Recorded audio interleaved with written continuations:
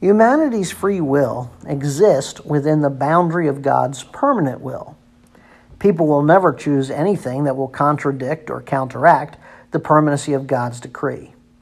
The freedom of choice that humankind has been granted is a choice between the perfect and permissive aspects of God's will. For example, God told Adam not to eat from the tree of the knowledge of good and evil. Adam had a choice, to eat or not to eat. Had Adam chosen not to eat, he would have chosen God's perfect will. Adam would have been blessed and lived forever in perfect fellowship with even God.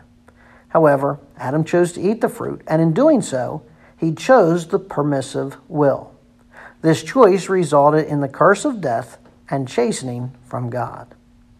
And while the decree of God is a single, all-encompassing plan, it manifests itself through various appointments.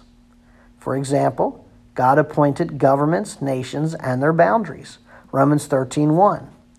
For there is no authority except from God, and those which exist are established by God. Deuteronomy 32:8. When the Most High gave the nations their inheritance, he set the boundaries of the people. Acts 17:26. He made from one man every nation of mankind to live on all the face of the earth, having determined their appointed times and the boundaries of their habitation. Within God's decree, he appointed the length of human life and death. Job 14:5. Since his days are determined, the number of his months is with you, and his limits you have set so that he cannot pass. Hebrews 9:27. And inasmuch as it is appointed for men to die once, after this comes judgment.